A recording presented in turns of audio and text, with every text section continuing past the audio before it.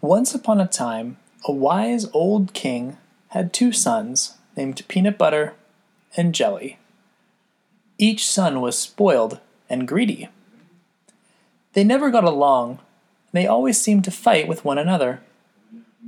The king was worried about how he would divide his kingdom later on in life, since neither of his sons seemed very responsible. So he came up with a plan. The king devised a game that would bring peace between his sons. He called his game chess. But to make sure his plan would work, he built a tower in the center of his kingdom and left the chessboard in pieces at the very top. Then, pretending to go away on a long trip, he hid in the forest. Upon hearing the news, each of the sons wanted to become king for the day.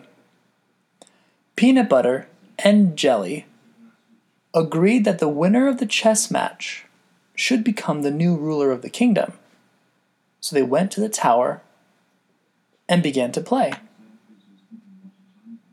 Both of the brothers fought hard in chess game after chess game on the chessboard on top of the tower. But after a while, they were having such a great time, they forgot why they were even arguing. In fact, when you play chess, you tend to make new friends, and Peanut Butter and Jelly became the best of friends and decided to split the kingdom evenly and share. That way they could both be king of the land for the day.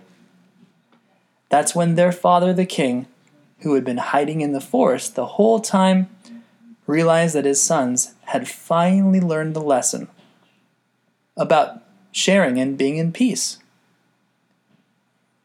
That day, he came together and taught them that the most important thing isn't a battle after all, but it's how you can work together.